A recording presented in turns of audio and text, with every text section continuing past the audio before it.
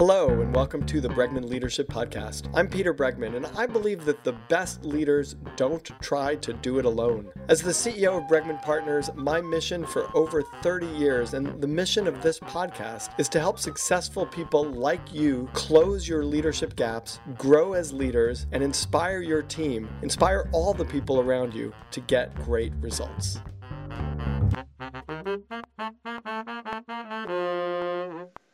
With us today is Keith Ferrazzi. He has written most recently the book Leading Without Authority: How the New Power of Co-Elevation Can Break Down Silos, Transform Teams, and Reinvent Collaboration. He's the #1 best-selling author of Never Eat Alone and Who's Got Your Back. He spent over 30 years coaching executive teams, and I'm lucky enough to call him a friend. He's a really lovely guy. And so, you know, as always, the criteria for being on this podcast has to do with being an exceptional leader and also a stellar human being. And I'm glad to say that Keith fits both. So Keith, welcome.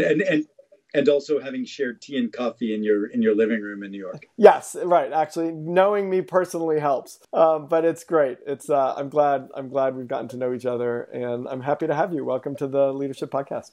Peter, I was looking forward to catching up with you. I'm really looking forward just to a great dialogue with a great thinker like yourself. Thank you. You're kind. Keith, what is leading without authority? As you know, my primary focus is I coach executive teams. I don't coach executives. I coach the team and the team's performance. And I have noticed over about a 20-year process of doing that there are some mindsets associated with leadership that some people are still clinging to that are fundamentally broken. And they need to shift to meet the pressures of the marketplace today. And of course, the pressures of the marketplace today, post-immediate COVID crisis, and I say post-immediate COVID crisis, we may be in COVID crisis for 6 months, a year, who knows. But you and I both know organizations have to meet constant transformation today. Organizations have to not just adopt agility, but a word that I'm calling radical adaptability.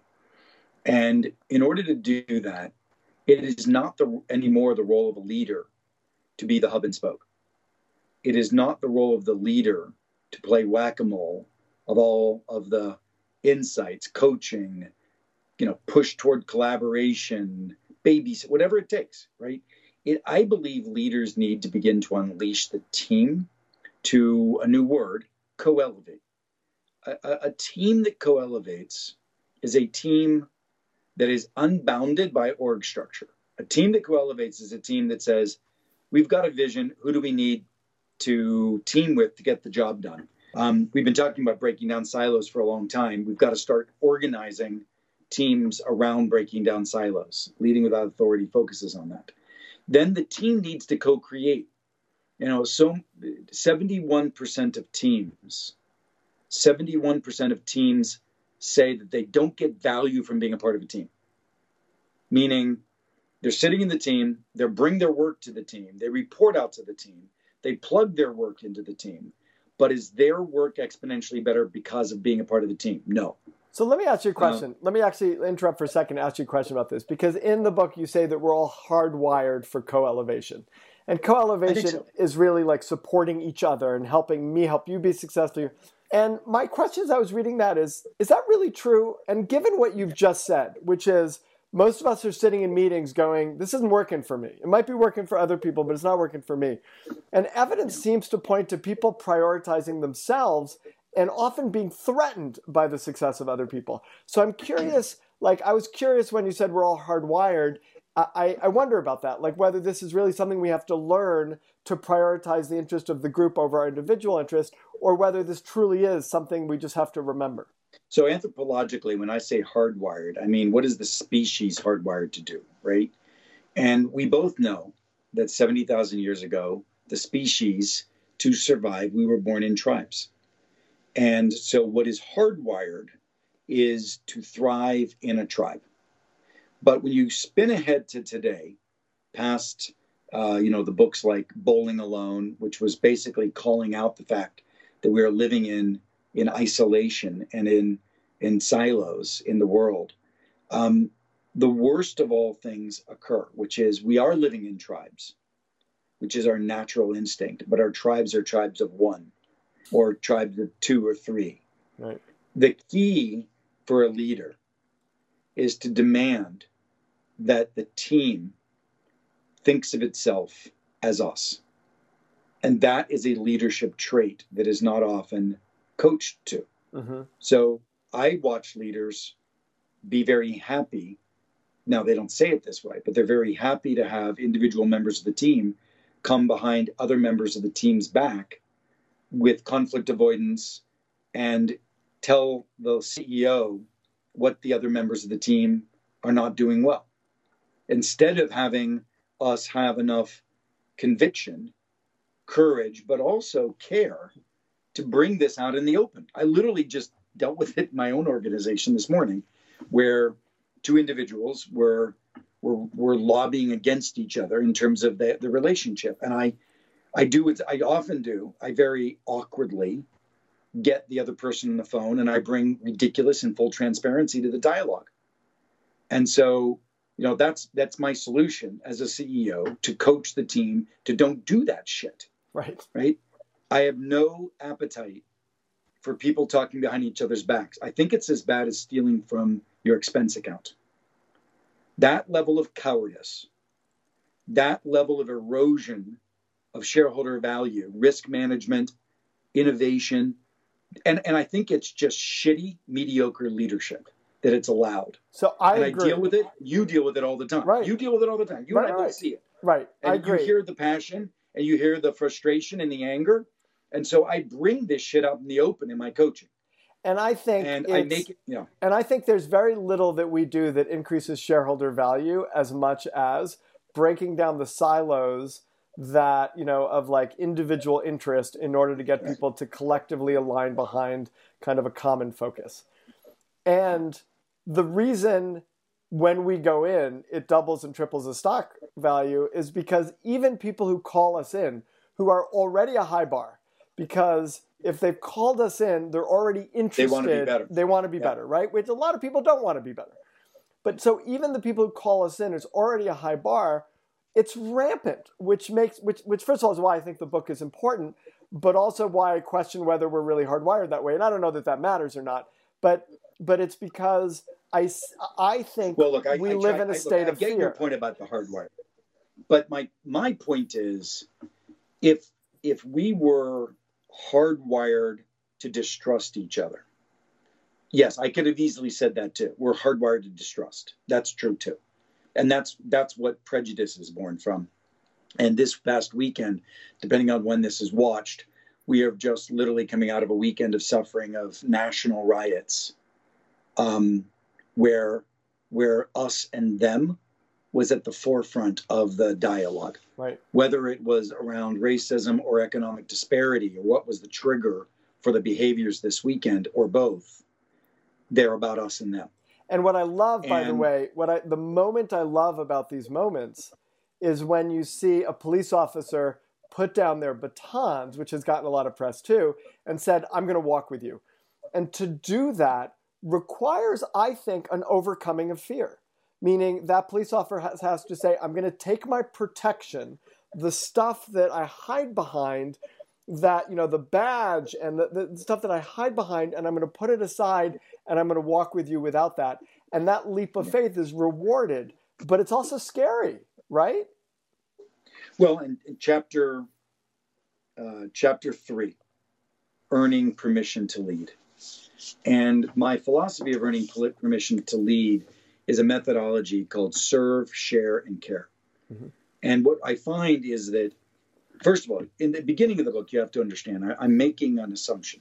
And that is, if you're going to be transformational, then you have to see your team as a group of individuals that you don't control.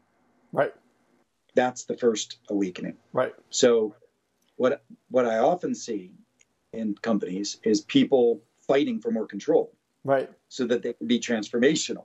Well, I'm curious how you help people let go of control, because I think that's so essential, and I know you do it in your work. I don't let go.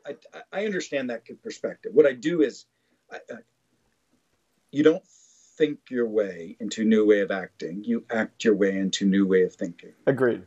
And so when I'm coaching, I hold them by the hands and say, okay, I understand that you're going into this project with an assumption of your team that you control, and then these individuals that you have to get buy-in from, and these individuals that are obstructionists and you're pissed off by, right?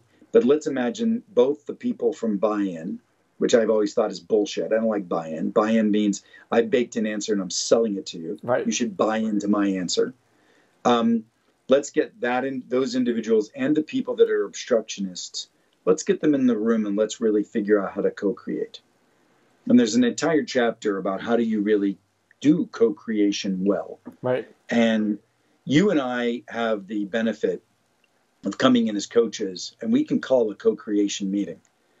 And our ability to manage that meeting well is easier often than somebody inside the company. So as coaches, we get to do this with a little bit of superpower because we have that permission. But how does an individual inside of a company call a co-creation? And the first thing that I do is I get the person to start small enough. And you don't start with a room full of 25 vipers in a pit and say, okay, now we're going to try to make this work. You start incrementally. You start with your vision and you invite your first co-creator in. Now you have to be awakened. This is a mindset shift, but you have to be awakened that the vision is no longer your vision. It's both of your vision. The book is, when I talk about, there's a chapter called Who's Your Team? And there's a line I use, which is the first person you invite into your team, you're inviting them into their team. And when you invite somebody into their team, you're inviting them in to co-create. And the good news is I really do believe that co-creation yields transformation more than individual ideation, meaning more than 2 or 3 people coming together will create a better answer than you will by yourself. Well, I'm curious about, because you coach teams, not necessarily individuals, and I'm curious about when you're helping someone who's oriented towards buy-in, meaning they're saying, I've got an idea, I need to convey it to the leadership team so that I get their buy-in and we spread it through the organization, and how you help them shift their mindset to one of co-creation. Yeah, and I usually do it through action. So I actually hold their hand through the act of inviting somebody in differently, right? So we are just doing this down at a very large insurance company in the South. And, I was hired by the chief operating officer, and the focus was, how do we re-engineer our operations process, which is a very large call center operation. And the reality was, we could have spent all the time we wanted on the call center, but the real breakthrough is needed to happen in terms of how the sales organization uses the call center, right? Right. And so we could squeeze all the improvement out of the call center and we'll still not meet our numbers of headcount reduction plus customer satisfaction. It's a great example. Right? It's a great unless example. We change how many people in the call center are calling us for stupid shit. Right. Right? So what we did was but here's the problem. The call center didn't think it had permission to get the people in the sales organization to change their behavior. One of the reasons was higher up in the organization, there seemed to be some belief that 2 of the executives didn't like each other, one in sales and one in ops. So literally, we're talking about significant shareholder value eroded because 2 executives don't like each other. Right. And again, I get indignant when I see that. And I bring those 2 people in and I talk to them like I would any other adult. And I let them know that is thievery from shareholders and that their indulgence. So chapter 2, I talk about the 6 deadly excuses for why we don't do this. And one of them is indulgence. You've literally indulged your resentment at the sake of your fiduciary responsibility, right? Keep doing that and you should be fired. So let me ask you 2 questions. I love this, Keith. So 2 questions.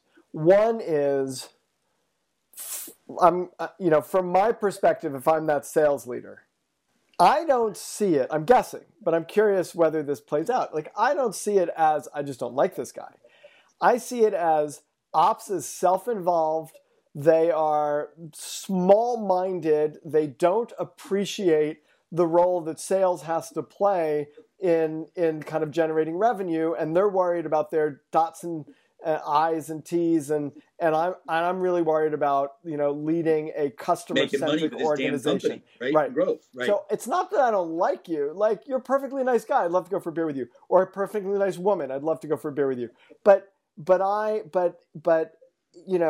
it's not a personal thing. It's just I think you're incompetent, and so I don't know that they would use that language or say that, but more often than not, it's not a personal.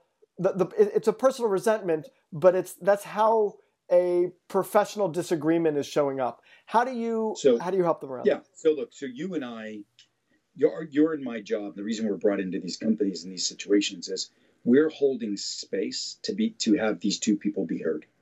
Right. And the first thing I do is, with the use of a book like this, I awaken somebody to their indulgence. Once people start to think through the logic of this stuff, they start to realize that they are indulging behavior that isn't particularly high levels of professional behavior. Right. Right. And the awakening, there's one chapter in this book that really hits you over the head with an awakening. That's chapter 2. And the chapter is called "It's All on You." And I use one of the analogies I use is my foster son, who was a real son of a bitch. 12 years of age. He had been in 20 homes. We're recording this, right? I just want to. Yes, I just want to be okay. I know, that's right. He's 21 now. He can hear it. So at 12 years of age, he was horrific and angry and violent, literally violent. There were times my partner and I literally thought that there was a good shot of our losing our lives to this boy at some point. Literally, like, go to bed and think there's a good shot. Right. But yet my responsibility to my family, to that boy, to my higher power, was that I would go 99.9% of the way to be his father, even when he wasn't being my son. And, I couldn't cross my arms and say, when you're my son, when you meet me halfway. Too much when you meet me halfway occurs in business. Right. And then we stop. And I always talk about everybody in companies that are working against you. You and I both know that there are more bad words shared about headquarters from the field than there are about the competition. Right. And I make people aware that these things that are going on that piss you off, that you're indignant about and they shouldn't happen, they're just market forces. Chill out. Just like an entrepreneur faces an obstacle in a government policy or competition comes up with something new, they're just market forces. What are you going to do? How are you going to work it, right? But we get ourselves twisted emotionally. So part of it is literally me decloaking the allowance of this victimization and this demonization that does exist.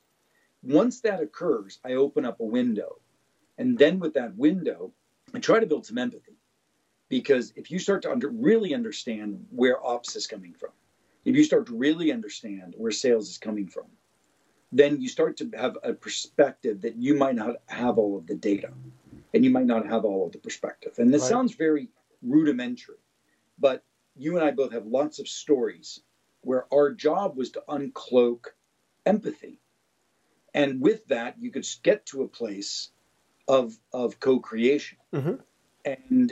And that's what the book teaches you to do. Meaning, look, you and I are coaches. We come into a company. What I was trying to do when I wrote this book was make everybody a coach. Right. The original intention of the book was that I thought every leader really needs to be a coach of their peers, making their peers better so that they could co-create.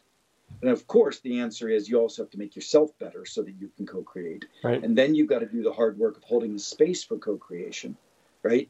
And so that's why I wrote this book, to put into everybody's hands what you and I do as consultants. Keith, you've given a number of different examples of brave conversations, of bringing two people in a room, of your own organization, even if they report to you in your own organization. Like we both know, and this is part of co-creation and leading without authority, is that even though people report to us, it doesn't mean that they do what we say and that we control them. Like that's the whole point of what you're writing, and it's the truth. And when you're consulting, bringing into a sales leader and an ops leader, neither of whom report to you and neither of whom, have to do what you say. And I'm curious, these feel like brave conversations to me. And I'm curious about whether you're scared when you have them, whether what goes on for you, what humps do you have to get over, if any, that allow you to sit down with, a couple of people or a room of people, et cetera, and say, here's how I see it. So I grew up in Pittsburgh. My old man was an unemployed steel worker. My mom was a cleaning lady. And as a poor kid, I never felt I deserved to be in the room. My parents got me into wealthy schools to get a good education. They got full scholarships. And I never felt I deserved to be in the room. And I've lived with that insecurity all my life. And it creates sometimes abhorrent behavior, like when I was younger and even now, bragging. Like the need to credentialize myself so that I feel like I deserve to be there, and also the fear of someone's reaction. I also had an angry father that, like a lot of Italian immigrant dads, he led with authority. He didn't lead without authority.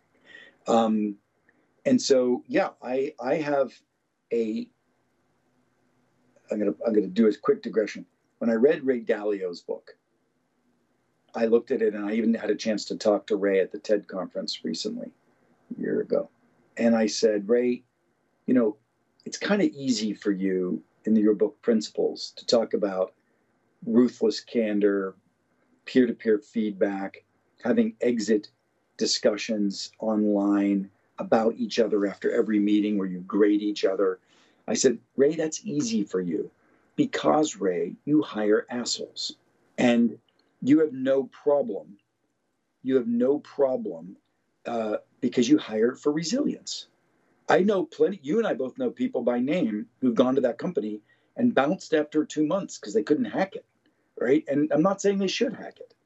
The rest of us have to deal with egos. We have to deal with insecurities. We have to deal with fear.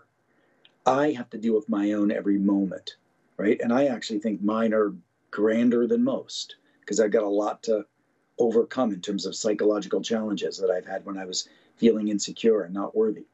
So maybe it's with that empathy that I know that giving feedback to another human, you own making sure it lands with care. Mm-hmm.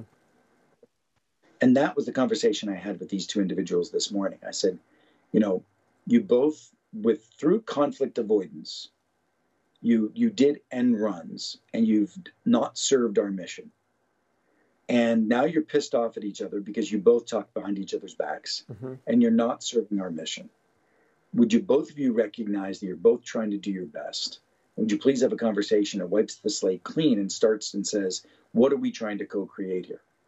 Right? And so, I generally find that if I keep my North Star truthful and I get my insecurity out of the middle of it and I keep my care at the forefront, right? And my sense of service at the forefront, then I get away with a lot, right? I get away with a lot. So yeah, you're right. Actually, I was not modeling that well. I was saying to you with some level of bombastic voice and tone how I would say two executives should talk to each other. And sometimes I will say it with all of that bravado if they both know I care for them.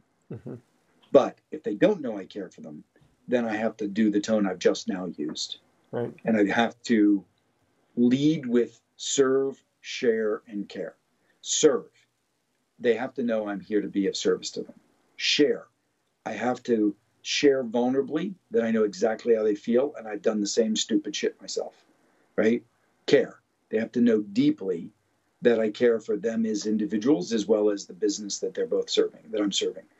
serve, share, and care. And I go into detail. And the reason Adam Grant loved this book so much is because he said, this is the first real model. We've all been talking about working in networks. This is the first roadmap at a very granular level and human level to figure out how to do it. Thank you for that, Keith. Talk to us about remote teams and the work that you're doing with remote teams, and it's something that everybody's sort of struggling to adapt to. In your book, you talk about the way to create transformative outcomes is radical inclusion plus bold input plus agility, and that seems to be like particularly important at a time like this. So I'd love to hear some of your thoughts on it. Well, I wish, if I had 1 month to rewrite the book a little bit, it would have been easy. But a few years ago, John Chambers, when he was CEO of Cisco, gave me $2 million to research what are the new rules for people in a virtual world, because they had WebEx, telepresence, etc. And my belief was it's fine to have the systems, but what are the people rules to use them? And so I solicited Harvard Business Review, and we went on a journey of 20 research studies that we did and published them all in HBR. There's a website we created with all of these resources. It's called virtualteamswin.com. So virtualteamswin.com. And what I found was that virtual or remote teams will degrade their performance unless the critical stuff that used to happen accidentally or serendipitously becomes purposeful. So, for instance, candor and challenging in a room. You get less bold candor and bold challenges in a room in a virtual meeting than you did in a physical meeting. And we just talked about it. You didn't get much in physical meetings, but you got more of it in those walk down the hallway, around the corner conversations, which now even happen less. So candor can be radically eroded in a virtual environment unless you make it bold and you put it forthright. Well, and I imagine also some of that has to do with groups versus pairs. Like it's hard to be really honest with people when 4 other people or 10 other people or 20 other people are watching.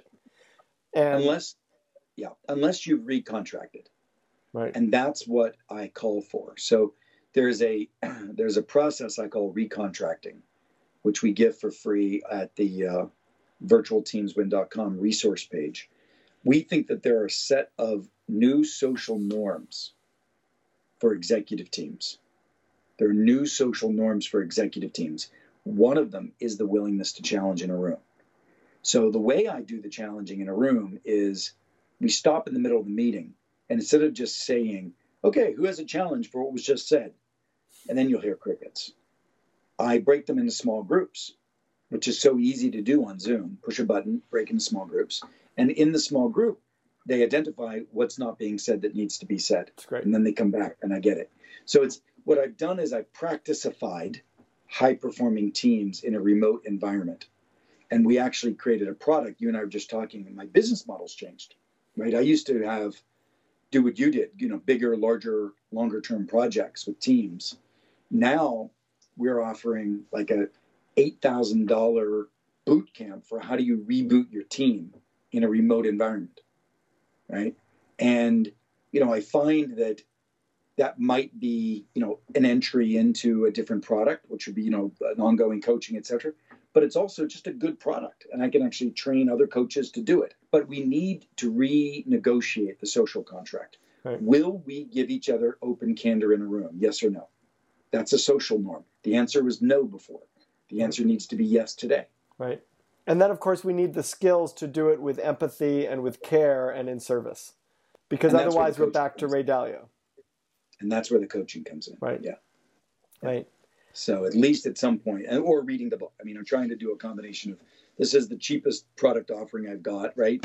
Then you can go to the remote reboot, and then you can go to the hire a coach from Farazi Greenlight or hire Keith. Same as, and I just that idea of these stepping stones, all of our business is changing. We just, it's all up in the air. Right. Keith, it's been such a pleasure speaking with you. Keith Ferrazzi has written Leading Without Authority, How the New Power of Co-Elevation Can Break Down Silos, Transform Teams. and reinvent collaboration. As always, a pleasure. Thank you so much for being on the Bregman Leadership Podcast. Thank you, Pete. Thank you so much. Thank you.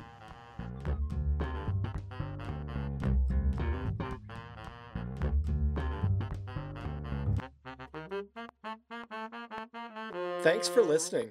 Here's what I've learned from working with some of the most successful leaders of the most successful companies. Every leader, every team, and every organization has a leadership gap. If you want to become a leader who inspires your team to get things done, then you've got to start by raising the level of your leadership abilities. You can start by taking our free leadership gap assessment at www.bregmanpartners.com/quiz. Then dive deeper with a copy of my latest book, Leading with Emotional Courage. For more ways to become a truly great leader, check out our online offerings, in-person workshops and events, and my articles at www.bregmanpartners.com. Again, thanks so much for joining me today, and be sure to subscribe so you don't miss an episode.